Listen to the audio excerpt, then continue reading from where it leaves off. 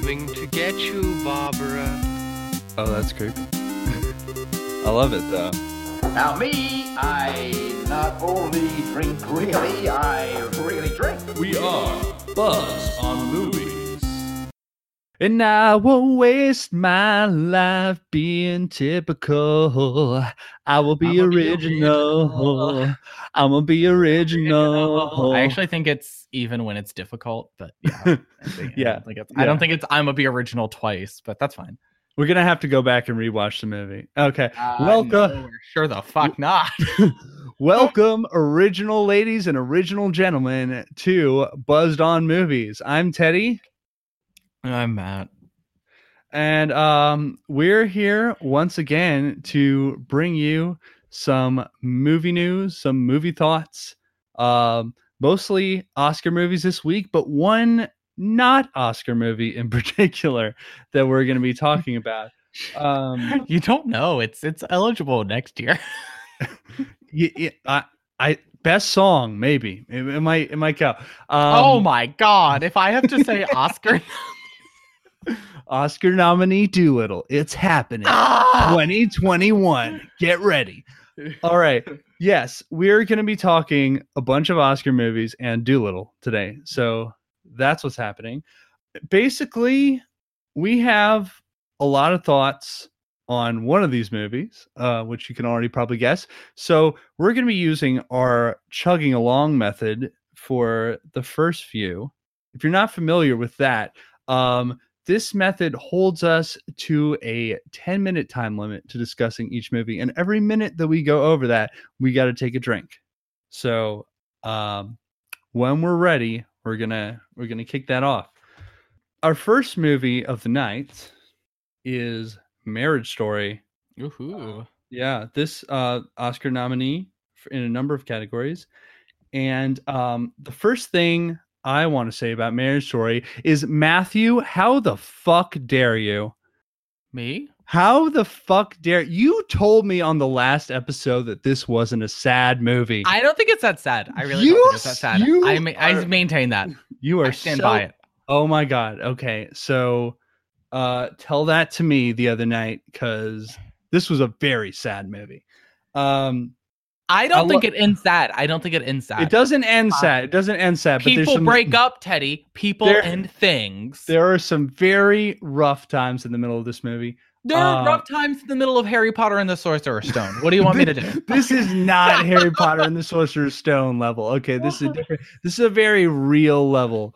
And it feels very real, I think. Kudos to both the writing and the acting on this movie from Scarlett Johansson and Adam Driver. Both are spectacular in this. They're both very good. Yes, it's fantastic. I feel like all the argument scenes and everything are like very true to life. Yes. You know what else I think is true to life? When Adam Driver cuts himself, but doesn't realize, like, doesn't want it to be a big deal. And so he lets himself just like start bleeding out. That's like, I like the whole time I'm watching that, I was like, that's me. Like, I would accidentally like fatally wound myself and be like, no, it's no big deal. It's fine. I'll be fine. And then like pass out on the floor. This scene was such a great, like, combination between shocking and hilarious. It was so good. Basically the context is that like he's having like an evaluator visit to see if he's fit to have parental rights to his son, and so he has to be like totally normal and seem like a really straightforward dad, and then he accidentally cuts himself pretty badly with like this box cutter he has on his keychain. And he just has to act like it's no big deal. It's like, no, it's a little cut. It's fine. It's fine. And he's like bleeding through his clothes and like the cloth he's putting on. He gets her out of the door. He's like, his whole sleeve is soaked in blood. He's like getting blood all over the door. He's like, bye. And then he just like passes out on the kitchen floor. It's like, oh my God. It's like, this is pretty awful. But it's so real. Like, I feel like I've never cut myself to that point unintentionally and like been like standing there just letting it happen, but I have done things like gone to like one of our mutual friends and like eaten a burrito and like poured like the hottest hot sauce in the world on it and been like, no, I can do this. And he was like, you just need 1 drop of that. And I was like, nope, I'm good. And just like I got this. completely tortured myself and just was like, nope, I'm gonna pretend it's all fine. I'm not taking a drink of my water. I'm not gonna ask for any milk. This I'm is just gonna fine. eat it all. It's all good. It's all good. I'm fine. Those are the sorts of things that I would absolutely do in that situation, is just like be like actively killing myself, like, and just be like, oh, whatever, like I'll just deal with this later. Am I sweating? No, I just went for a run before this, man. It's fine. No, this is fine. This is fine. This is We're me all good. normal. Yeah. Yeah, that scene is pretty particular. Like, I mean, I feel like there's an interesting mix between like drama and comedy in here. There's a lot of scenes that are like very sad, but they also have some funny elements, which is good. I think that's most of the scenes. I think a lot of the scenes like really balance like the humor and seriousness. Well, I mean, I think what the movie did was highlight the absurdity of just like relationships in life. Like, these things are inherently ridiculous, and we do ridiculous things, every single one of us. And even when we're like in the midst of like our most dramatic, darkest, saddest moments, with the right perspective, it's honestly, we're all pretty hilarious. Like, yeah, I did like how things that happened early in the movie kept coming back later on, especially in the scene where it's both of them in court and their lawyers are bringing up like bad things that the other one did, and it's all like stuff in the first half of the movie. It's like, well, she was coming downstairs and she said that she could barely stand up, and it's like, oh, well, he showed up without the car seat locked in properly and stuff like that. And yeah, I liked how that paid off. It felt very real. It was like simultaneously funny, but also like sort of realistic. And it's like, oh yeah, like this is totally something someone would bring up during a divorce. I also like that it wasn't like, it wasn't Scarlett Johansson or Adam Driver bringing those things up in the court case. It was like their lawyers who like, you sort of like, you sort of don't like. It was like kind of hard to, I don't know how you felt, but like I struggled. Like both of them, like 1 minute I'd be like, you're right, like you have the right idea, that like, and then they would bring up something like that in court, like, you know, like bringing up Scarlett Johansson, like, which was clearly a joke as she's going down the stairs and saying she can barely stand up because of the wine, like very clearly a joke. And like, and then they bring it up in court and it was like, what? Like, why is that coming up? Like, and then the same with the car seat. It was like, it's not like the child went away with a car seat not strapped in. It was just like, they showed up, put it in, and then they installed it. Like, exactly, it's not a big deal. Yeah, so it was this sort of like ridiculous thing where it's like those were not big deals when they happened. Like there were these funny comical moments, and now they're being made to like paint both of these parents as like bad people, and so. It was just funny the way you see how like that's used against them, when to us at first it was just like, oh, these are funny little things. Yeah. Like Ray Liotta was obviously not particularly likable in this movie, but maybe it's just because she's given a lot more screen time. But oh my God, Laura Dern is just like, she is so evil in this movie. She is just so like everything that she brings up in the trial is just like horrific and like so pointed and stuff. And then like all the tirade she goes on in her office afterwards, she's like, oh my God, like this is totally just like a lawyer who's just absolutely working every possible angle, and it's like has already got her like version of the story worked out before she even knows the particulars. But like to push against that a little bit, I think part of her character was like, she fights for like women in these divorces where it's like, it is absolutely true that women are held to a different standard in a divorce proceeding. That's true. So, like, that's like her big thing. And so like, you're sort of like watching, like, you're right about that. And then you take it like 10 steps too far. Yeah. Like, I mean, that's the thing is like, she may be right about a lot of things, but she's not always listening to the particular situation. Like I thought a telling point at the end was when she said like she fought to have Scarlett Johansson's character get an extra day of custody, even though that's not something she wanted to do. She wanted to split custody evenly. It's just like, I mean, she just did that just for fun. She just won. Just pushing for the win, really, rather than what like her clients actually want. And obviously, like Ray Liotta as the other lawyer is not supposed to be great either. Like no, they're both no, absolutely like not. the problem is like both of them hire these like cutthroat lawyers, and they're just like they're more concerned with fighting each other than they are actually like trying to get what their clients want. Absolutely. They don't care about their clients.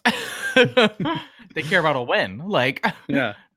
Just like that you see, that means that we won here if we get one more day. Like that's it's like I don't care. Like I just want to see my kid. Like who cares? Right. Yeah. And it's like they both still want to consider one another friends, really. And so like these lawyers are making that pretty difficult. Like yeah. So It's interesting because you can see like the dramatic turn that the whole proceeding takes as soon as they have to actually like involve the lawyers and go to court and everything. Like Right. it was fairly amicable early on in the movie, and like they were getting along. They were dropping off the kid. Like they had disagreements about like where he was going to stay and whatever, but they were doing it. They were both trying to be the best parents they could. And then like as soon as the lawyers get involved, it's just like knives out. They're lashing away. Yeah. I liked a lot of scenes in this movie in particular, like that it felt like a movie of like big scenes. Like the scene in court was big. I really liked the big argument scene between the two of them. Sure. And that's a classic that there's all sorts of images of that being posted online. And the one that stuck with me the most from this movie is the separate Halloweens segment. Oh yeah. That was the one that was the most heartbreaking to me. Yeah. Just like them both like trying to squeeze their own time out of this holiday because they couldn't spend it all together. So they're both trying to get something, and like by the time Charlie gets his son, it's like it's already late. The kid's tired. He doesn't want to go trick-or-treating anymore. But it's like, come on, we got to go trick-or-treating. And they're like, they're not getting any candy. It's barely worth it. And like, it's just, like miserable by the end of it. That was rough. That was a really heartbreaking scene. Yeah. And it's full of stuff like that. There's just like, damn, it feels very real. It does. And I got to tell you, as a child of divorce, a lot of these scenes hit home pretty hard. I'm sure they definitely felt pretty real. This was a rough one, I'll say. But I do like that the ending has a positive outlook. It feels like by the time we get to the end that they understand each other, that they still love each other, even though they can't be like one collective family, and that they're still gonna be able to be in each other's lives because of their son. Right. Yeah, I thought it was. I liked the ending. I thought it ended on a note that was like things are gonna look up. Just because they're bad right now doesn't mean they're gonna be bad forever. And I do think that by the end we'd sort of seen it. It was like things were still in a worse situation for Adam Driver than for Scarlett Johansson, Scarlett was handling the situation much better. Right. Well, I mean, partially because she got to have her son live with her in LA, and yes, Adam Driver is like fighting to get any time with his son at this point. I mean, I think that is one of the hardest things about it. She wanted to go back to LA. I think it was clear throughout the movie that she had wanted that regardless, and it just had not been like a thing that he would even entertain, and he didn't seem to take it seriously when she had said it. And that's his fault. Like, like she's clearly from there. They bring it up many times. Like that was a big she wants to go back. Throughout, it was that like she wanted to move back to LA, and it was obvious that she'd been making it clear over the years, and he'd just been ignoring it, being like, oh, it's just like, something that she's interested in, not something she really cares about. Exactly. He treated it as one of those things you say like, oh, I'd love to live in London, you like just comment. It's like we talked about living in Europe too. It's like, it's not the same. Like she's from there, her family's there. It's a very different thing. Yeah. So when he would be like, they're in the middle of a divorce, and he'd be like, well, we're your New York family. And it was like, Are you? You're in the middle of a divorce. What are you talking about? in California. So yeah. I don't know. Yeah, I mean, like, so yeah, I mean, there is that she gets. We're to, at 10 minutes. We're 10 minutes. You got to drink. Hold on. Oh God. Okay. All right. Keep going. Yeah, I just think that there is the fact that she gets to keep the kid in Los Angeles, and that's great. For her and not for him. But I also think she just like coped better in general. I mean, she was upset, and you see moments of her being very upset about it. But she just seemed to be handling it a little bit better in general. I got the impression that if she accidentally like cut her arm like that, she probably wouldn't have done what he did and pretend it wasn't real. No, he definitely seemed like he was having a harder time with it overall. I think part of that is just like, I mean, I think part of it is like a gender thing. Maybe like, you know, he's sort of very clearly had this idea that he was like sort of the like head of the house or something, like we're a New York family because I am from New York. And it was sort of like, well, but she's not, so you're not a New York family. Like, but he very clearly thought differently. And so I think that it was just like an adjustment for him. Drink. And it's also the fear, I think, of like not knowing how he's gonna be in his son's life. Like I think that's a big part of it, and that's real. That's very fair. And he obviously shows that he's doing his best here. I mean, he's not like I don't want to imply that he was like a bad dad or like a weird like. Hard enough for the average person to fly back and forth between New York and LA just to see your kid, but especially in his circumstance, so he's like trying to direct a Broadway play at the same time. Yeah, he's like he works in a very New York centric job. I had to go back to do technical direction, so I wasn't able to stay through Sunday. And it's like, oh well, do you really care about your parenthood? Then it's like the dude is flying cross country like at least once a week, so it seems pretty like he's doing his best here. Yeah. But you know, I think once they get everything worked out, once they get everything worked out with it, like they can figure out how they can have their son in both of their lives evenly. It's a lot easier between them. And like one scene to end on what I thought of this, one scene that I thought was really good towards the end, the parallelism between both of them singing those songs. They each got to like sort of sing a song near the end as they were like surrounded by friends or whatever at a party. I thought that was really good. I was especially like Adam Driver, very good singer, surprisingly. That is surprising. Yeah. I liked it. It's such a nice change of like pace from our last discussion of an Adam Driver movie. It definitely is. Well, in our last discussion of Adam Driver movie, we definitely mentioned how he was struggling against the material to actually be good. Yes. You can definitely see his skills on full display here. He's a very good actor. And drink. Oh. So any parting thoughts as we wrap up here, because we're definitely getting deep here.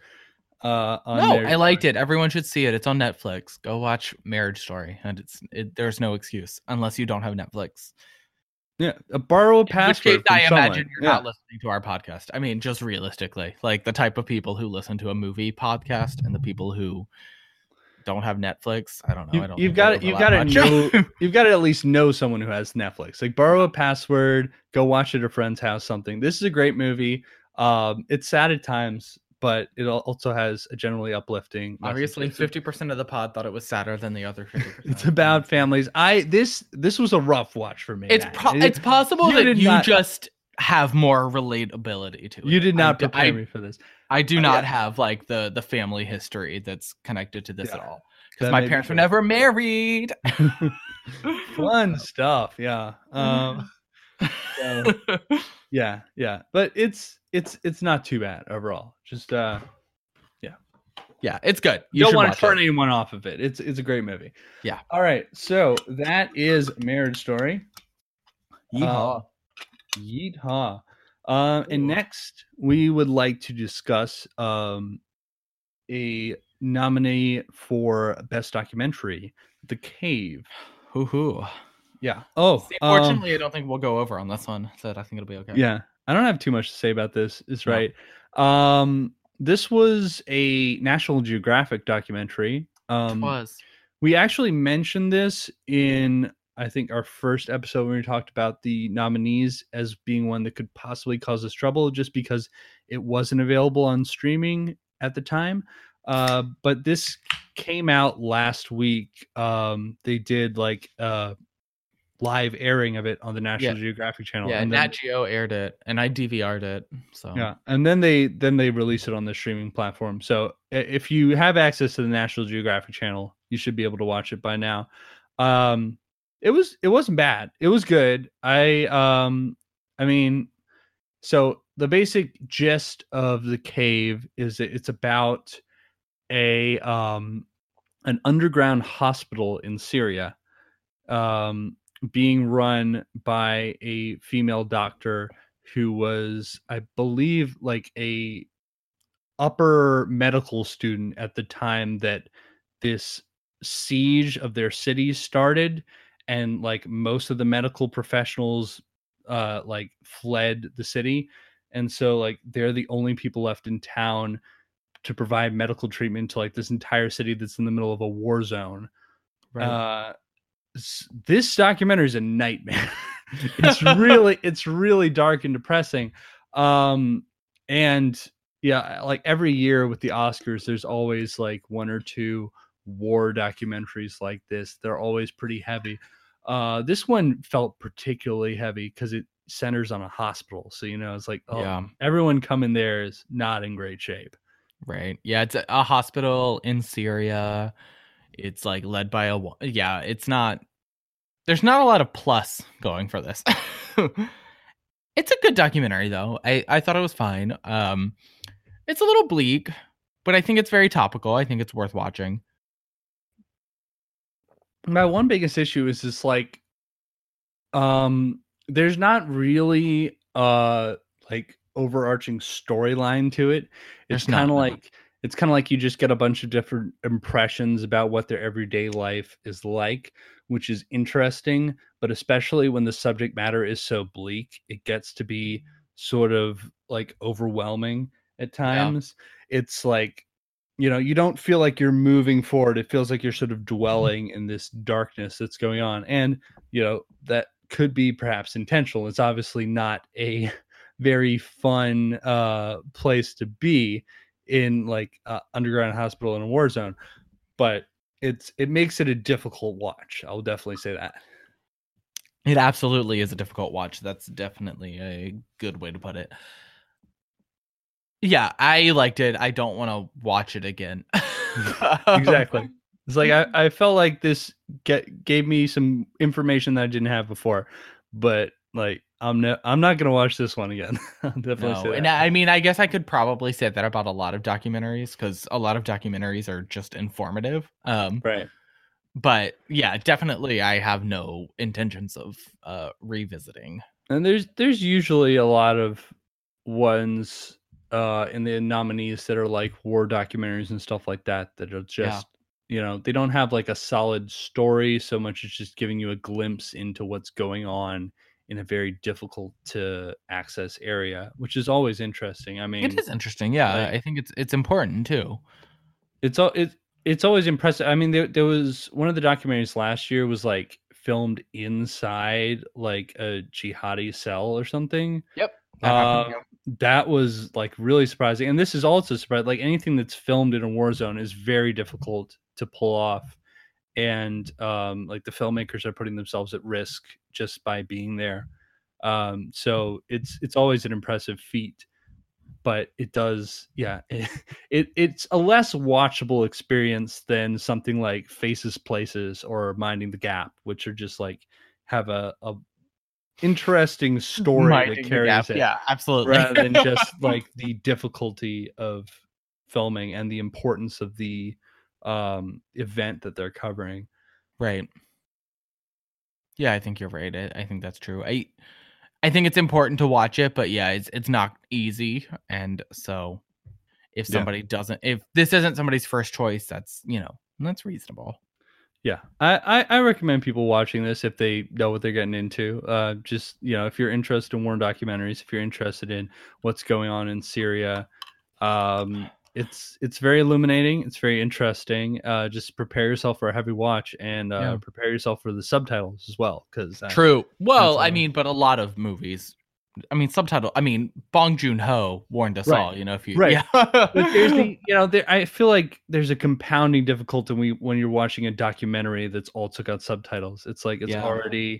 already harder to follow than a narrative film. There's less like inherently entertaining about it, and especially when it's about a difficult subject like this. Right. It's Yeah. I mean, we both watched it. We sat through it. We absorbed the film. Yes. But I won't think it's deny- important that people not shy away from the horrors of war. Yeah, absolutely. So I think it's a good thing it's a to reality. We got to deal with it. But Yeah. just know what you're getting into. Be prepared. I feel like if you're having a bad day, don't watch it. Probably exactly. Yeah, I mean that's the best advice, really. Like, be in a good mindset, because you got to be prepared to be pretty downtrodden by something like this. But like I recommend watching it. I think it's worth sitting through. It's not always the most pleasant watch, but it's illuminating. Right. Yeah. All right. So We did we're it. good. We did it. We did the cave under 10. Nice. By the way, we'll take a little break here. Why don't we talk about what we're drinking this evening? Oh God. I decided to go with wine this evening. Ooh, how fancy. I don't know exactly why. My only possible explanation is that Doolittle is a period piece, and back then they used to drink wine a lot more often. So that's What the fuck is wrong that's- with you? that's what I've got.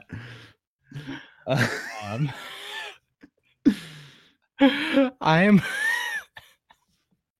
What are you whining about my choice now? I am. I can't believe you made that joke either. I'm drinking hard seltzer because I am becoming a gym bro who cares about his carb intake. Are But you also, are you wearing your hat backwards right now? I'm almost always wearing my hat backwards. That's just normal. Uh, But yes, I am. I'm wearing a Florida Gators hat backwards, so I look like the worst person you can imagine. This I'm drinking an it's called Arctic Summer. I chose it because one, I wish it were summer. oh yeah. I hate mood. the winter. I hate this. I hate the cold. Two, because the logo is a seal. It's an Arctic seal. Ooh, very cool. So, Doolittle. Are there seals in Doolittle? No, but animals. It's an animal. It's Yeah, an animal. that's good.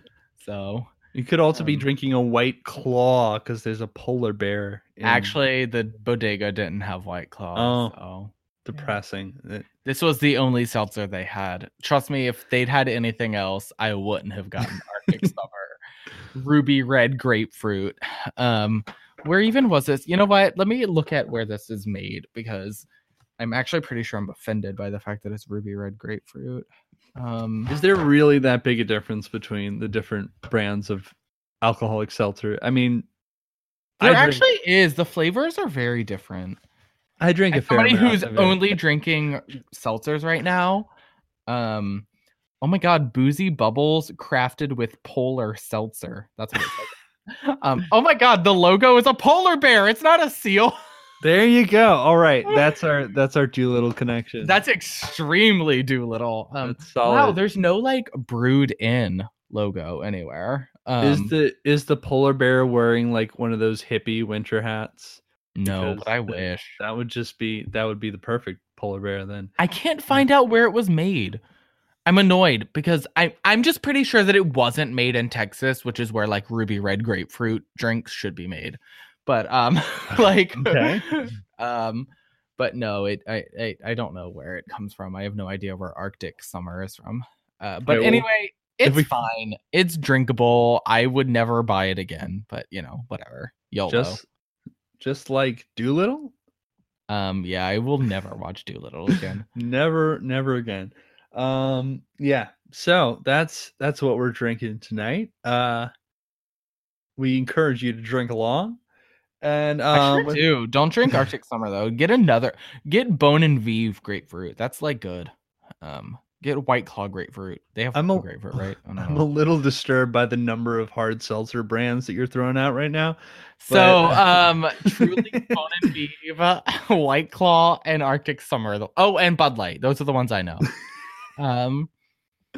God, we are a mess. Oh my God. Okay, so when you are trying to cut back on carbs and you go to bars, you just drink whichever seltzer they have. Okay, I feel you on that. It is very good if you're trying to cut back on carbs. If you're trying to go low cal in general, actually, yeah, very good for that. We're here in 2020, the year of the hard seltzer. It's happening, but I don't love it. But we don't have to pretend that it's amazing. So moving on. Oh my God. Sorry. The Arctic Summer can says drink responsibly, share with friends, karaoke. Heck yes. It literally says heck yes. It doesn't even say hell yes. It says heck. Heck yes. That's heck responsible. Yeah. Don't say anything you don't want on the cover of the New York Times. I actually think this can might have been designed by Christian frat girls. Sorry. So that's great. It's like a pink can with gray bubbles on it, so that's like very sorority. That sounds about right. Yeah, some communications major designed that. So yeah, I thought that was a seal. Sorry, continue. Moving on, our next film of the night is Bombshell. Bombshell. Wow, the cast of Bombshell actually designed the Arctic Summer can. Yes, and go. Yes. So it's been a little while since I saw Bombshell, but really, how long? I saw it like after we taped the last episode, like the next day. Actually, I can bring up my AMC A-list history here. Teddy, that was January 21st was the day we taped our last episode. Okay. So I can see that in our chat. So you saw it on the 22nd, so it's been like 8 days. I did see it on the 22nd. That is already long enough. I saw this at the Georgetown AMC late at night with I saw it at the Lincoln Square AMC. 2 other people in the theater. Wow. Oh my gosh, that's right, because I saw it at the Lincoln Square AMC and I was surrounded by a bunch of elderly white ladies. And I was like, what are we doing here? And they were like really excited about this movie. And I was like, okay. Mine was like what I thought was like 2 college bros hanging out, but I later discerned that it was a date. So I was like, why would you go on a date to see Bombshell? But okay. Well, because it's a little weird. The gays kind of like just like Charlize Theron. And Nicole Kidman and Margot Robbie. Yeah. They're like icons, legends. There it is. Yeah. Not the most romantic movie. I'll definitely say that. Not at all. No. But not very. Actually, kind of gay, but not gay enough. Yes, there is a gay element in this. That was an unexpected element. I'm not gonna lie. I was not expecting it. But when you realize like Kate McKinnon is in it, so it sort of makes sense after the fact. Yes, but the fact that there was like a almost sub-romance plot, I was very confused by it. I really didn't understand what was going on. But yeah. Margot Robbie's character just so casually like in bed with her and just like and so wait, you're gay? Let's hold on a minute. What are you doing right now? Yeah, let's backtrack on what the movie's about. Yes. So good start. Bombshell, for those of you who don't know, is about basically it's about Fox News. And it's about Megyn Kelly and what's her name? Gretchen Carlson, yeah. And other women, those are the 2 named ones though, who basically lodged complaints against Roger Ailes, right? Roger Ailes and other prominent Fox News O'Reilly's involved, like all of them are involved. O'Reilly. And so that's what it's about. And this is a story that is worth telling. I want to point out, I don't think this movie does it the best justice, but that is a story worth telling. Absolutely. And so that's what this movie's about. And so Charlize Theron plays Megyn Kelly in one of the best imitation performances I've ever seen in my entire life. I literally don't crazy understand accurate. the fucking vocal cadence that she gets that sounds exactly like the way Megyn Kelly talks. And Megyn Kelly has a weird way of talking. Yeah, It's the voice not is normal. amazing. And Yeah. it took seeing her in this movie to realize like how weird Megyn Kelly talks. But I'm like, oh my Yes. God, that sounds exactly like her. So and I it's take it you super didn't- weird. I take it you didn't listen to Megyn Kelly's book on audiobook narrated by Megyn Kelly like I did. I did not. Why did you do that? I have like a fascination with Megyn Kelly. Also, I dated a conservative for a while. Oh And God. so you know him. Oh no. Oh Yeah. no. Is it who I think it is? Oh, it's who you think it is. Oh dear. And so I listened to it because he was a big This fan. just gets worse So- and worse. I know. And so it's a mistake I made. I was young. Weren't we all at one time? Yeah. And so I listened to it and she talks fucking weird. There is something weird. Yeah. It's like I don't know if she's trying to cover up like an accent or what it is, but like it sounds weird. But in Yeah. any event, Charlize Theron nails it. Like it's like surreal how well she nails that vocal cadence because I don't know how anybody can do that. It's not imitatable. Like Coming up in the news next, like nya, nya, nya, nya, nya. She got this weird like chewing on the words. It's like a sort of like pseudo Canadian accent that she's got going on, but it is It's like- so weird. it's really weird. But it's perfect. Like she absolutely nails it. And like she's the most familiar figure in the movie because like we've And all she's the seen most like Megyn Kelly on the news one time or another. and the movie works really hard to make her like likable. She is like extremely likable per the movie. You will walk out of the movie and be like, well, it turns out Megyn Kelly is still Megyn Kelly. Yeah. You know, It took me a full 12 hours until I saw one of her tweets the next day, and I was like, "Oh, that's right. She's still a terrible person." It's very easy. I mean, in the movies, to be fair to the movie, it's very easy to fall for like the like allure of Megyn Kelly because she will like call out sexism and like Yeah. you'll be like, yeah, you go. And Yeah, then that's like 2 good. days Like- later she'll say something super racist and you'll be like, wait, like this Oh, is yeah, not yeah. what I signed up for. it was her defending her blackface comments like Yeah. literally the next day after I saw it. I was like, "Oh, that's right. Yeah, you did that. yeah. Never mind." So, she was also the one who was like super offended by Britney Spears' song "If You Seek Amy," and I was like, "Shut the fuck up!" It's like the 2010s. But like, why are they making Santa Claus black now? Like, yes. oh, and that was a plot point in the movie, and the movie just was like, "Ha ha ha ha! This is funny, right?" And I was like, "She just said Santa Claus is white, as though Santa Claus is a real human." I just want to be clear that, like, why are they making him black now? Yes, this is a totally normal thing to talk about in the news. What about when Margot Robbie who was like, and I believe Jesus was white? Like when some Yes. character said Yes. Jesus was a white man, you know? And I was like, Margot? Jesus was absolutely not a white man. Let's just Yeah. be clear on that one. No, Like- no, not a lot of people being born in Bethlehem and living in Jerusalem at that time would have been white. Like that would have been really weird. Yeah, her character, like was she supposed to be based on like an actual person? So I think she was like, what my understanding was she was sort of like an amalgamation of a number of figures, like Okay. sort of just like multiple accusers of Ailes.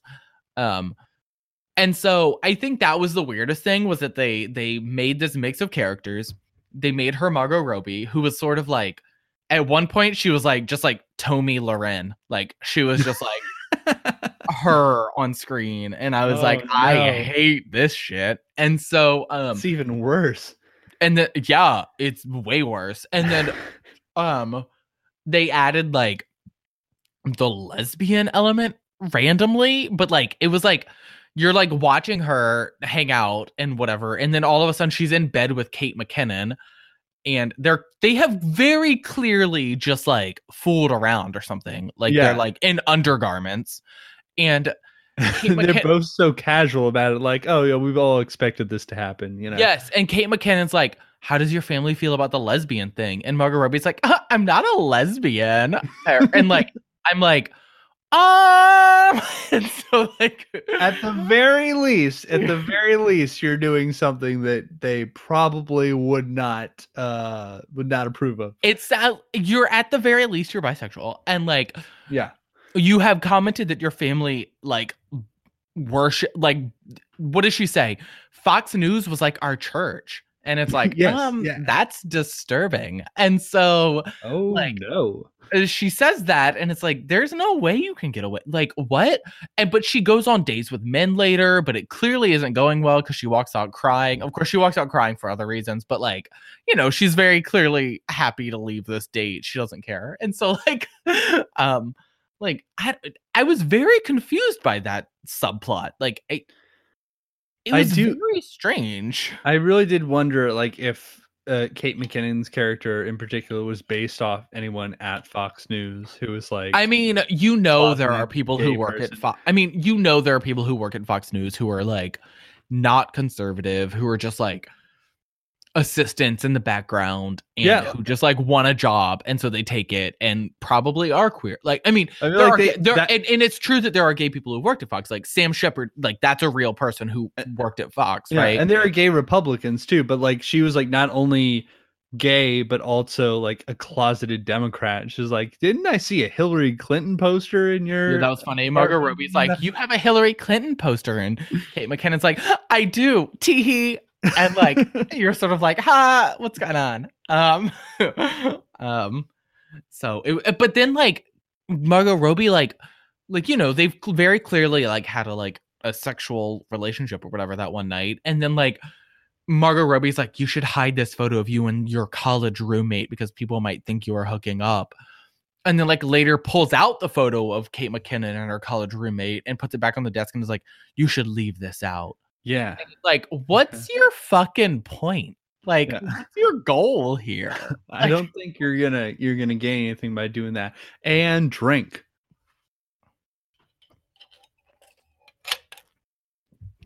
So yeah, like I thought the movie was okay overall. My biggest concern was that like it felt like it was just like kind of a bunch of disconnected scenes. The main strength here is the acting performances. Like all the actors are doing really good. Yeah. The storyline is kind of muddled. I liked the moments where they like treated it like we were watching a news broadcast. And so you had to like watch them like directly face the camera and talk. I thought that was neat. I think it would have been cooler if they'd leaned into that. If they'd leaned into making it like a sort of like structuring it like a sensationalist, like tabloid newscast, like a documentary type thing. Yeah, like I think it would have been really neat. It would have been neat for the subject matter. It would have been neat for the fact that this is Fox News that we're talking about. Because I think that everybody in this movie, you could feel that they want to critique Fox News, but they didn't want to lean too hard into it. Like, and drink. I also hated when like, like the news comes out about Roger Ailes in the movie and everybody's like, oh my God, Roger, no, he would never do that. Mm-hmm. And like, they're all like freaking out about it. And then like, it comes out that it's true because Nicole Kidman's character, Gretchen Carlson, had tapes of him being sexually harassing her. The best part. And that was the best part when like, oh my God, what was it? Who was his wife? What's her name? She was in Friday Night Lights and Allison Janney. No, that was the lawyer. She was the lawyer. Who the wife was Tammy. It was Tammy Taylor from Friday Night Lights, and I can't remember her name right now, and it's going to bother me. Drink again. Like Connie, is that her name? I don't know. I'm not familiar with Friday Night Lights, so. Did you watch American Horror Story season 1? Yes. The mom, the main lady. Sarah Paulson? No, not Sarah. No, Paulson. wait, no, I know who you're talking about now. But I don't remember her name. Okay, but I know it's her. That's Roger Ailes' wife in this movie, right? And so she's like, he would never, like he would never do anything like that. He's just funny, and maybe it's my fault because I've encouraged him for so long. And it's like, Jesus Christ, You encourage him to harass other women, and then and then Allison Janney or whatever comes in, and she's like, there are tapes, and the wife is just like, Connie Britton. That's it. It's Connie Britton. It is Connie Britton, and so God, she's great also, and like everything she does, and she's like a hardcore liberal, so it must have been funny for her to play this role. Drink again. So, but I think it's funny, like the news comes out that the tapes are out, and so it's very clear that he's done it, and he's getting ousted by the Rupert whatever. I can't even remember the family's name. Wow, this is bad. Rupert Murdoch. family. Yes, yeah, Rupert Murdoch. And so he's getting ousted, and all of a sudden, all the people at Fox News, like that one woman who was earlier wearing like a Team Roger shirt, is now wearing like long pants and like a t-shirt.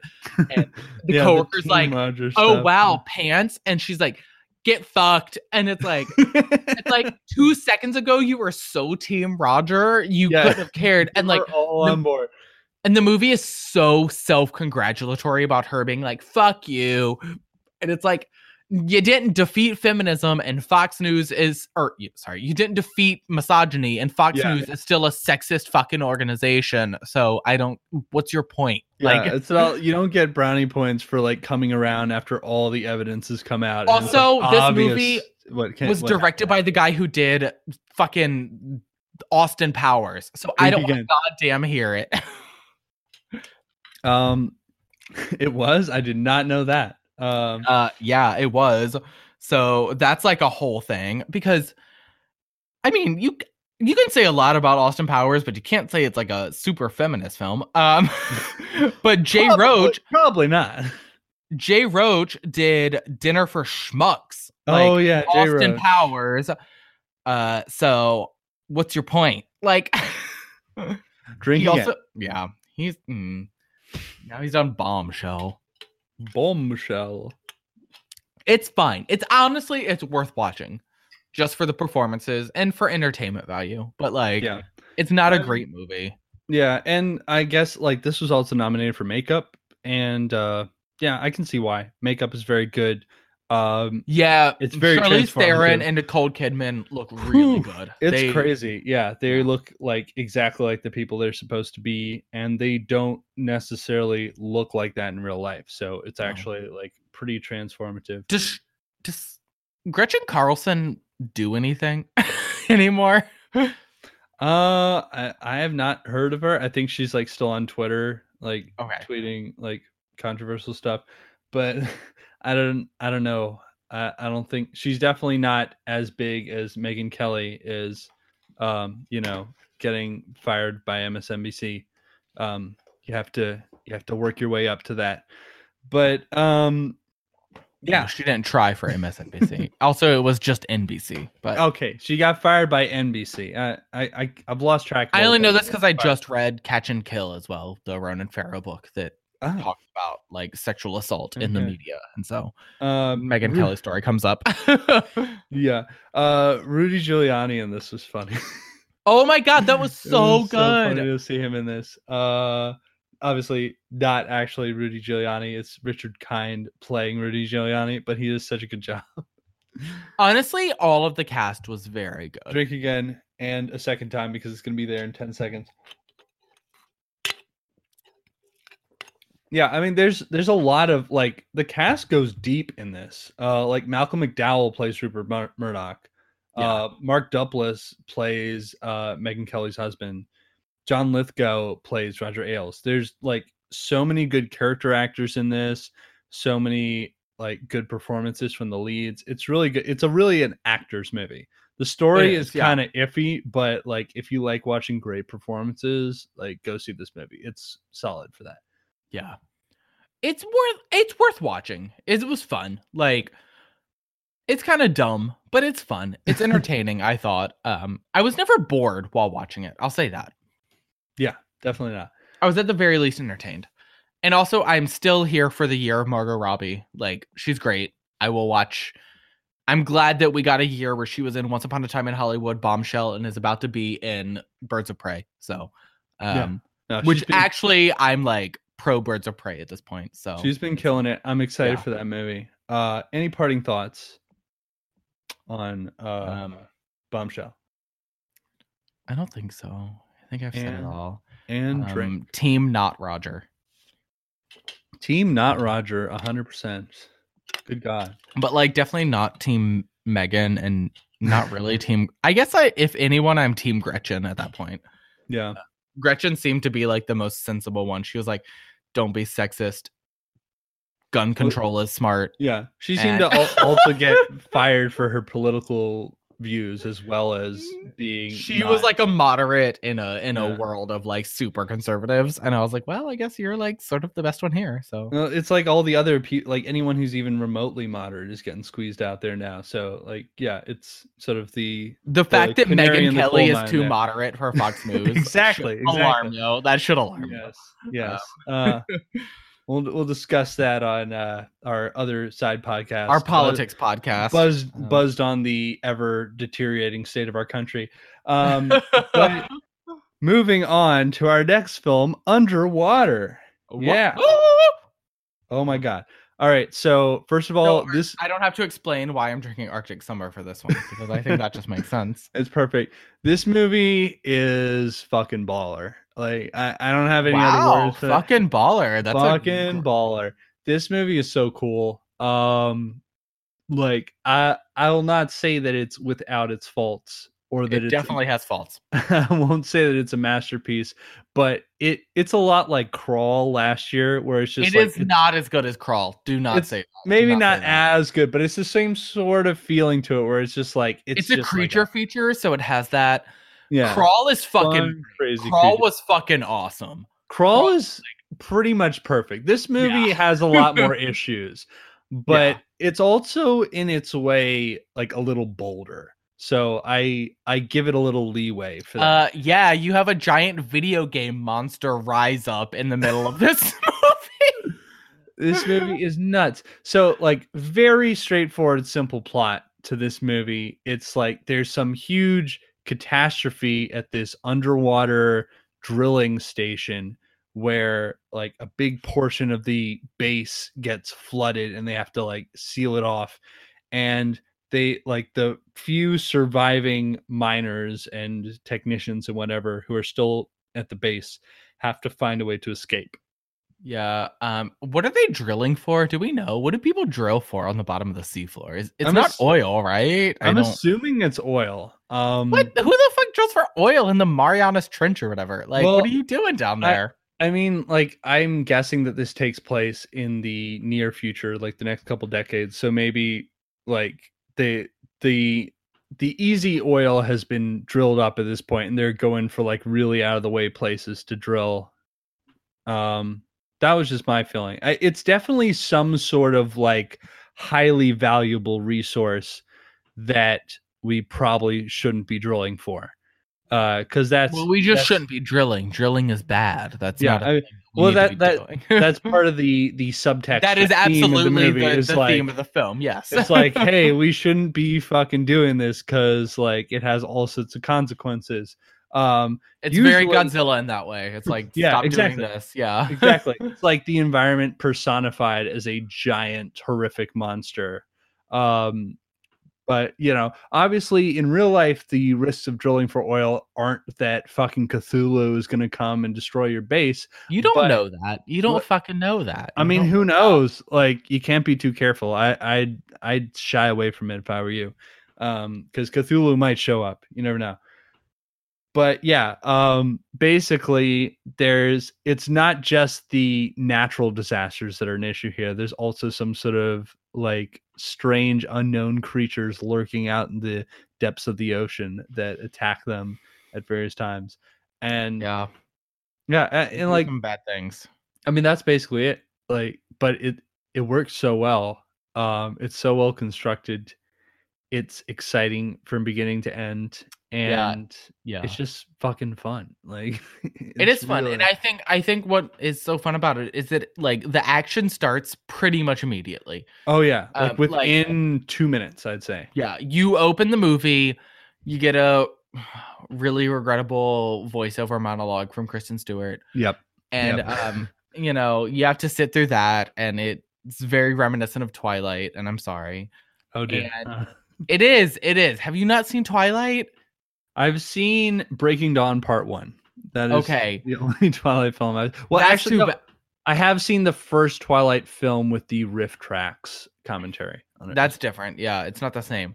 The first Twilight opens with Kristen Stewart giving a voiceover monologue. And so like another movie opening with that exact like a voiceover monologue about like just like the drama of her life in these like thematical metaphorical terms is like very reminiscent of Twilight. And I was like, okay, we get it. And so but otherwise like it like the action kicks off like pretty much immediately. Like she's just like brushing her teeth at her sink or whatever, and all of a sudden like the ship is blowing up. Yeah, She has it's to like run the off. alarms are going off. She's like running down the hall and like the water's flowing up behind her. It's Yeah. like 0 to 10 instantly. Yes. So it pretty much takes off right off the bat, and it from there it never really lets up. I mean, you have some moments of like downtime, but for the most part, it's like very intense for the rest of the movie. And I it's think good. they break it up pretty well because there's different places that they have to get to along the way.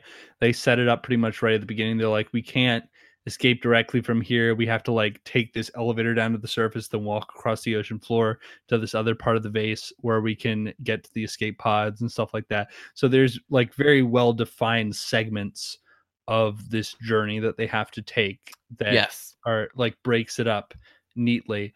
And they Yeah, it felt like face a video game. yeah.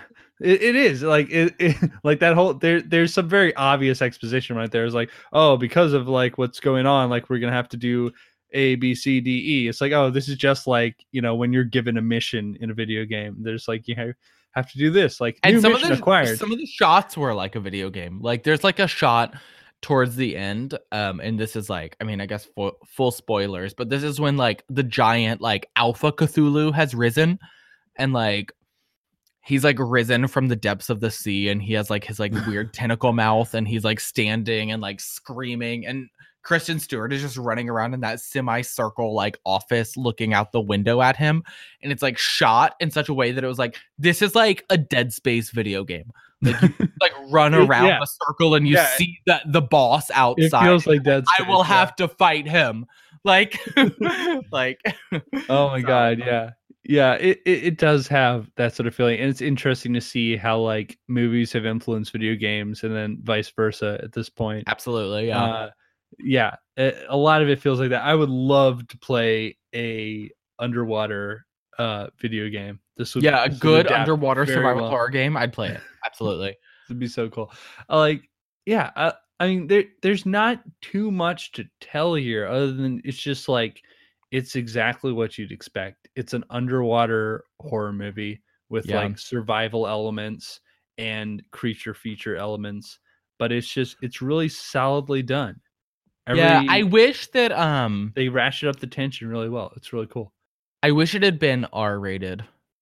Mm. It was PG-13. And like I feel like but I feel like they worked pretty well with PG-13. Like they did what they could've- could, but like could have gotten you like know- some dismemberments in there or something, but I just feel like there's a part where a human actually implodes, and like there could have been a better. yeah. Well, I mean, that part was pretty fucking shocking as it was. I think they did a good job of that.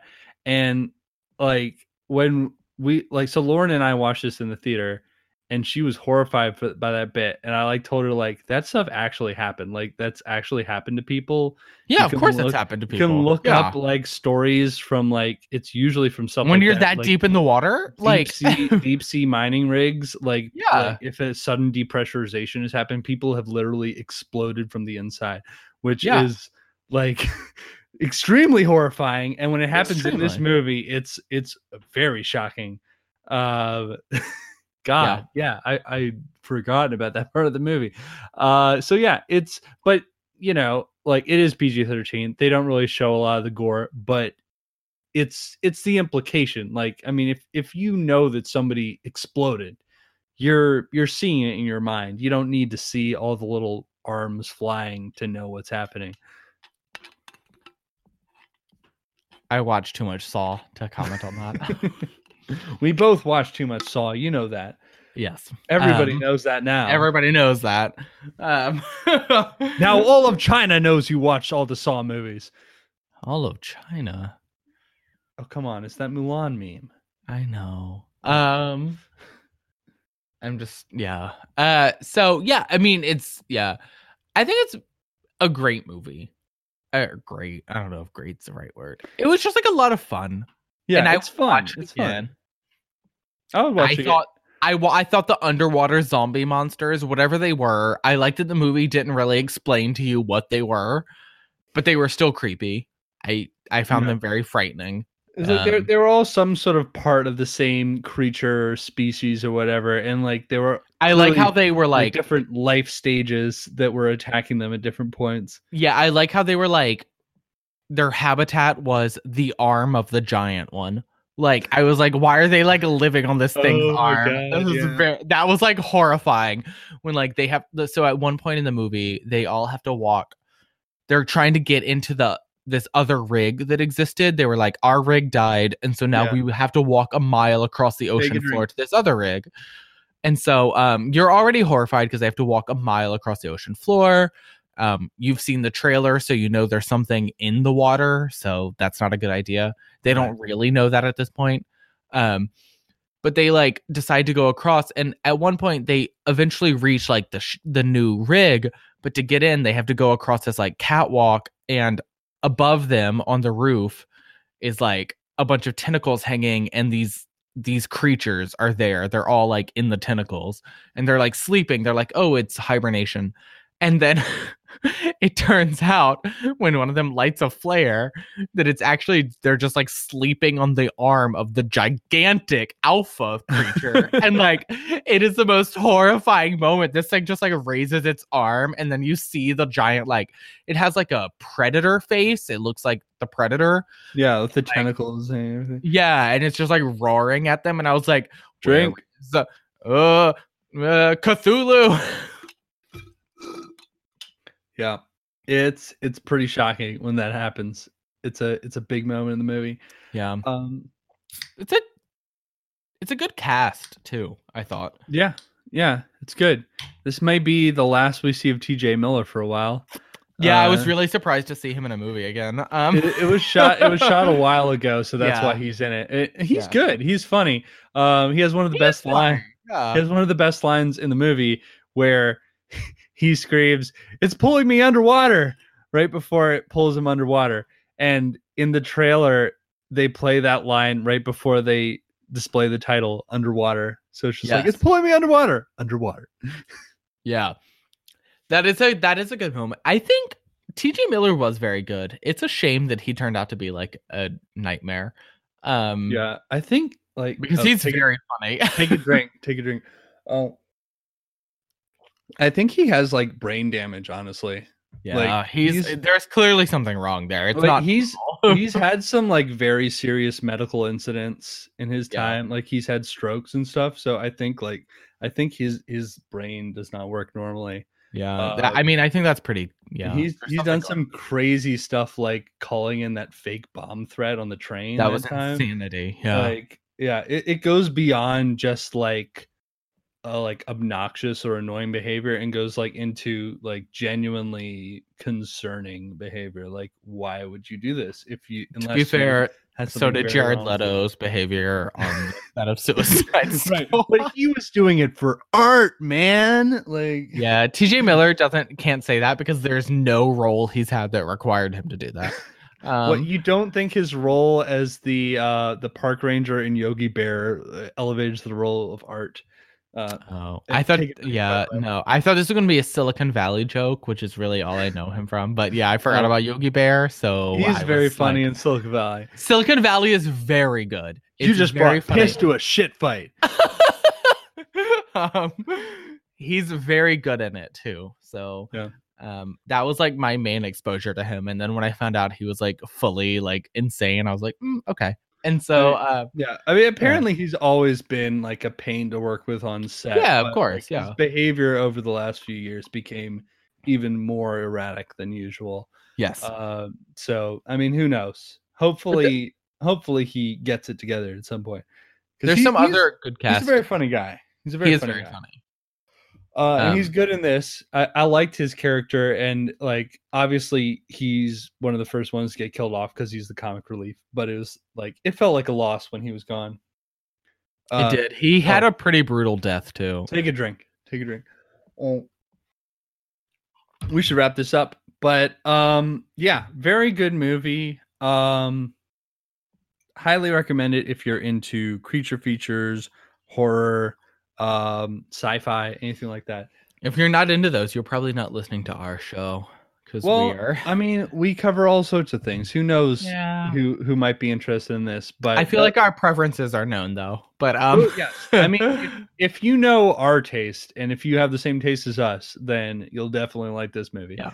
It is a blast, and it's good to see on the big screen. I don't think it's playing in theaters anymore, unfortunately. I saw it this week, so it is. Yeah. Oh well, yeah. At least in New York, it still is. I don't think it's playing, at least not at my local theater. Maybe some of the other theaters in DC, but it's great. I mean, how often do you get to see? This is a pretty big budget movie, and it's just like It is. It was like half fucking like pulpy creature feature. It was like 50 mil. Like I'm pretty sure the budget was like something like that. Yeah, you don't get to see that kind of budget thrown behind a horror sci-fi creature feature movie like that often. So like if you're into that sort of thing, this is the opportunity. Go for it.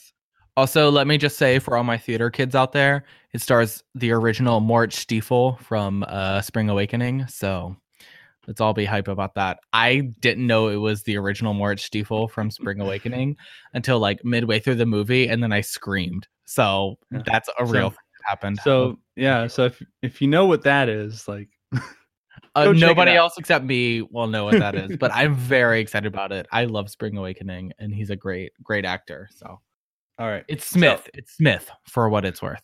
Okay, take another drink, and I think we'll stop it there. And now we are going into the untimed portions of tonight's programming because who knows how long this will go.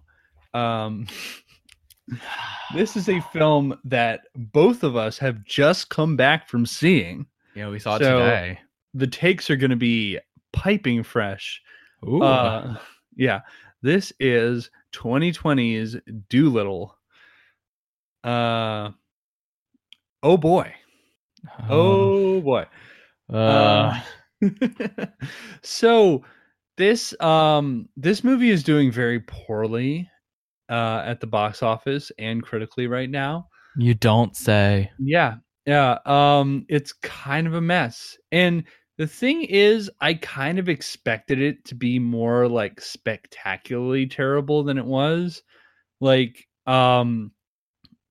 I thought like, oh boy, like could we really be as blessed as to get another movie as bad as Cats? No. In another month. It's not that bad. It's not that like entertainingly bad. It's just kind of like lame and boring.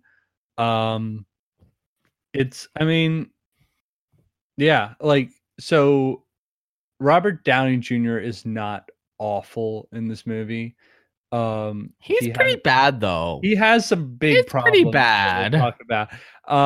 And like the rest of the celebrity cast, which is insane, and we'll definitely delve into that because I can't believe they got this many people to be in the movie. They're not all the way bad. I'm struggling to say good things about this. The main problem is there's about half a story here, and it's not told really well, and the humor in it is really weird and off-putting. Weird and off-putting is a nice way to say terrible. The humor is bad. The humor is really bad. The cast is, yes, it's a high caliber cast, but they're given like voice roles They don't Yeah. do anything. and it is kind of strangely done. Like, it's weird to see like a goose talking like a person. And this goes back to some of the stuff we were talking about with like cats, but Sure, it's yeah. even more relevantly, like The Lion King. It's like Yeah. you're seeing actual animals talk with human voices, and it doesn't quite line up. No. Like you can't make the mouth movements of a duck look like they're speaking human words. It doesn't look right. And it just looks like you're showing a duck quacking but playing the audio of a human talking. It just doesn't line up. No, it does not. So that was one big problem. The other big problem is like the story does not make a whole lot of sense. Like the whole impetus behind the story, the big call to action, whatever, is Dr. Dolittle is trying to save the queen who's been poisoned. And it's the quest to get the cure to the poison is like very straightforward. Like all they have to do is find Doolittle's wife's journal and then use that to find the island that has the cure. Yeah, So I it's didn't like- really understand that. There's like 2 steps. It's not that much of an adventure. And like I felt like this movie ended like 20 minutes early. Like I was surprised when this movie ended. I was like, really? Like that's it? Like they got the cure and it's over. Yeah. And also like the bad guy who was trying Clearly- to poison her, they caught him and like it's all wrapped up just like that. Clearly, you haven't seen The Turning, because in terms of surprising endings, Oh god. nothing Yeah. nothing else takes the cake this week. Oh boy. Now I Uh, need to see that too, I guess. You do need to see that. We have to talk about the ending of The Turning. But it's we will definitely, yeah, we need to like vow to talk about that next episode. We will. It definitely, like, I agree with you though. Like, this movie ended and I was like, I don't really understand what any of the point of anything we just watched was. I can't believe it's over because none of that seemed to like be worth it. Like, so I don't know. It's a strange movie. Let's go with that. Let's go with Yeah. strange. It's strange. And there's parts of it that feel like it could be good, you know? Are Like there? it- Which parts? well, I mean, like it feels like at some point this could have been a good movie at some point in the development. Like I don't know. I want to like hear what points those were. That's what I want to all right. I like Robert Downey Jr. in the role. He's pretty Do you? good, He was interesting. so- Hold on. He has problems with the accent. The accent is my biggest It's issue. so fucking bad. It's Really bad. It's really bad. It's very inconsistent is the major problem. If he just ditched the accent and gone for like a simple British accent or even an American accent, it would have been a lot more believable. But again, I feel like there were elements there that could have been good. You know, like Dr. Doolittle's an interesting story. Interesting character. You can do pretty much anything with him.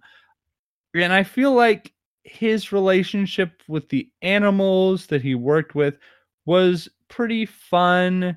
It was kind of entertaining. They weren't all like the best, most fleshed out characters, but some of them were good. I don't know why the dog wears glasses. That's like No one I knows. still haven't figured that out. I don't know why the gorilla is like a wimp the whole time. Like No one knows. I don't know. We have a But lot of questions.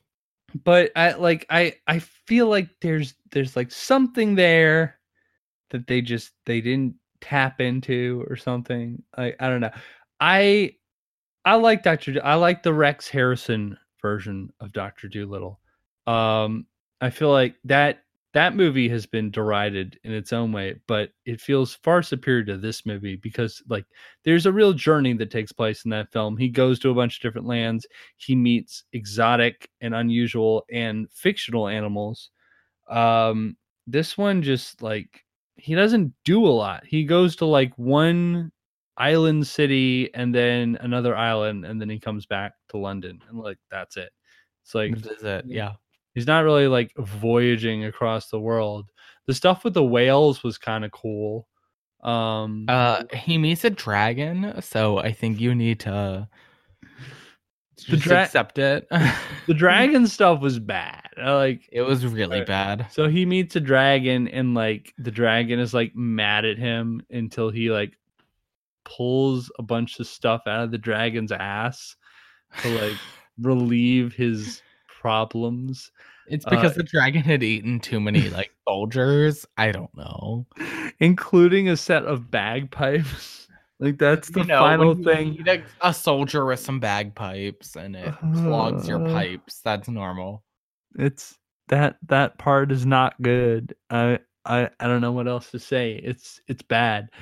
But that's like also the end of the conflict in the movie. Like, yeah, exactly. Like as soon as he does that, it's like the dragon lets him get the cure from the tree or whatever. The dragon lets him get the cure, but like also like the human opponents who are like opposing him just sort of like melt. I don't really know what goes on. Like they just decide that they're done. They just like go away. Okay. And then Doolittle exposes them later with the information from the stick insect spy that he had in the throne room. Oh, So, sure, yeah. Yeah, it's like everything comes down to Doolittle just pulling these bagpipes out of the dragon's ass. That's it. That's the only yeah, thing. That's your solution right there. It's a little strange. So yeah. But like I don't know. I feel weird about this movie. Like it's got some fun elements to it. It's just like really poorly put together. It's got barely any story. And like I don't know what they were thinking. It feels like half a movie, really. It feels like they shot like half of what they wanted to, and then like somebody was just like, all right, that's it. Like just whatever you have right now, you got to put it together. And like so there's like a unnecessary voiceover at the beginning and the end that's sort of like meant to tie things together, but it's not. It's like totally unnecessary. It feels like they could have just worked it into the story, but they might not have had the footage they needed. I don't know. Right. It just feels like really hastily thrown together. And for a movie with a pretty high budget, like that is very unusual. Right. This movie it cost $175 million to make. Jesus Christ. yeah. And they gave it a January release? Well, it like I feel like they originally expected it to be like a big blockbuster, and then like eventually they were like, we just gotta cut our losses and just throw it on January and God. to make whatever money we can. Yeah. Oof. Danny Elfman did the music in this movie. Yep. Wow. Jesus. I know. It's like it has like all these elements, like Danny Elfman on the music, Robert Downey Jr. is the lead. Like, and it's a classic story. It feels like they were thinking this was going to be a big hit, but it's like, how can you think that when you like barely put an actual movie on the screen? God. I honestly don't have answers. Like, it sort of felt like I don't know who thought this movie was going to be good at one point, but clearly they did. And then they just decided, never mind, this movie's going to suck. Let's just put it out in the middle of January and see what happens. Like, it must suck to be a member of this movie, like the cast, because clearly the producers and distributors do not believe in you. And there are some very big names in this cast. One person I was surprised to see show up, Antonio Banderas, was in this movie after we just been talking about, like, oh, he finally got his first Oscar nomination. He was also in this movie this year. Upsetting. Like, oh no, I hope this doesn't hurt his chances. Like, I don't know if he's probably not going to win anyway, but this is certainly not going to help. Emma Thompson is in this movie. Yes, she sure is. Oh, John Cena, Kumail Nanjiani, Yes. Octavia Spencer, Tom Holland, God. Rafe Fiennes. Ugh. The moment where Rafe Fiennes, who he plays the tiger, when Yes. his character gets hit in the balls, and his name is Barry, so he says, "Oh, my berries." Ah! That was like a truly heartbreaking moment for It me. is. I was It's like oh, you had to say that, Rafe. You had to oh, say that out oh loud. no. Oh dear. Like, we're not in a good place. No, We've got absolutely not. we've got this Academy Award nominated person saying, "Ow, my berries." Ow, my berries. It's rough. It's very rough. This is like, if there's anyone I feel bad for here, it's Robert Downey Jr. Like, I feel like he's trying to move away from Marvel. Like, obviously, they killed off his character. He's trying to do something different. And it's like the first big movie he does after this. It's just like an unmitigated disaster. This is going to be rough for him.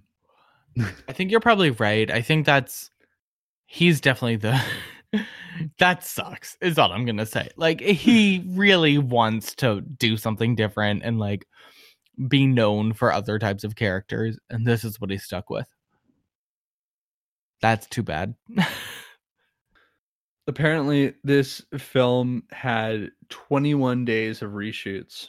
So, Oh God. which that's pretty extensive. Like, Yeah. they had poor test screenings, and so they did reshoots. Well, It's can't like, so imagine why. So this is the version of the movie after they've like worked on it to improve it. What a test screening was like. Yes, this is a good version. I just like it. The part that just still blows my mind is like how quickly this movie ends. After they like, there's the whole intro part where we get introduced to Dr. Dolittle and the animals and all that. And like that part actually feels fine. Like, even though it's kind of silly, it's like it fits the tone they're going for. Nobody is really bad. Robert Downey Jr. is doing a pretty good job. It's like as soon as they go to London to like see the Queen's poisoned, and then they have to head off to find the cure. It's like everything just goes right out the window. Yeah. Like their journey to this island is like they spend most of the movie just on this one island, just like running around getting captured by various people. Yes. It doesn't make a lot of sense. And then they go to another place for like 5 minutes to pull bagpipes out of a dragon's ass and get the cure. And then the movie's over. It's like, what just happened? You know, like, Yeah. I thought this was going to be like some big adventure movie. Like they were going to go to a bunch of different places. They were going to have to like, figure out what this ancient mystic cure was or whatever. But like, it really was no less complicated than like finding the directions to the island and then getting past the dragon to get the cure. Yeah. It's like 2 steps. That's it. It was silly. Like, and I feel like it wouldn't have been that hard to make it a little more complicated to make the story more interesting. Right. I don't know why this is what they went with. It was pretty bad, but it wasn't as spectacularly bad as I was hoping for. You know, I was like, from what I was hearing online, I was thinking we had another Cats on our hands, but I know. That would have been nice. I was thinking the same thing. Probably just wishful thinking at this point. Like Cats just delivered so much. I know. Now, like every time a bad movie comes out, we're like, "Ooh, it's happening again!" But Is it Cats? it only a very select few bad movies can be that bad to just transcend and become extremely watchable. Yeah. So you're right. I don't think I'll be watching this again. I don't think they're going to be midnight screenings of this movie God, I anytime hope soon. not. That would be terrible. But it's too bad. I might go back and rewatch the Rex Harrison version of Dr. Dolittle after this. Yeah, that's fair. Just to see. I've heard nothing but bad things, and the last time I saw it, I was like 8 years old. So who knows? It's probably not any good, but I have to imagine it's better than this. Yes, I think that's true. All right, so yeah, that's our lot for this week. Yeehaw. Check out Marriage Story. Check out The Cave. Go see Bombshell and Underwater. Depending Wow, on we talked about a lot. Depending on how your tastes lie, don't bother with Doolittle. Don't do Doolittle. It's not worth it. It's not. If you feel like doing little, just do more. Do more. Do more. Don't do little. Do more. I like this motto. Do more. But yeah, that's our stuff for this week. We'll be back with you next week with more of our Oscar movies because we're constantly trying to plow through these. We sure are. Next week I'll be in the middle of the shorts, so it'll be good. Yeah, shorts are coming out soon. I'm very excited for that. I still have no idea how we're gonna see Corpus Christi, but no, I check every day. I look every day. I have to see Les Miserables in the next couple days because I'm always afraid that I'm gonna like check the schedule and that's gonna be gone. It's only showing in one theater around here, so it's very risky. Yeah. Is that showing? I'm sure that's showing in New York, right? That's showing. Yeah, it's showing in a few places. Yeah. So that one has been iffy for a lot of people, but fortunately for me, I've got at least one theater that's showing it. But we're coming in close to the deadline. We're gonna be on the Oscars soon, and then we're gonna let everyone know what we think. This could be hard to top last year for disappointment, but we'll see. Don't say it. Don't think it. It will top, and it will all be the worst. They're gonna somehow Green Book is gonna win again. Like, don't say it out gonna loud. Win Best I can't believe you said that. It's gonna win Best Picture again. Yeah. So until then, like, let us know what Oscar movies you're watching. You can get in touch with us on Twitter at BuzzedOnMovies. You can also send us emails at buzzedonmovies@gmail.com. Just let us know if you've seen any of these films and if you've seen any of the ones we haven't seen yet. Just give us your takes. And if you can find our podcasts on all the major platforms: Apple Podcasts, Spotify, Google Podcasts. And if you like what we're doing, just leave us a review on any of those platforms, whichever is your favorite. And as always, we'll see you at the movies. We'll see you at the movies, Jellicle fucks. Jellicle fuckers. Ooh, I like it. Jellicle fuckers and Jellicle. Oh, by the way, that song at the top is from Doolittle. It's like one of the few good things about it. I think it's good. We don't necessarily agree on the song. We don't necessarily agree. The song is controversial. How does the song go?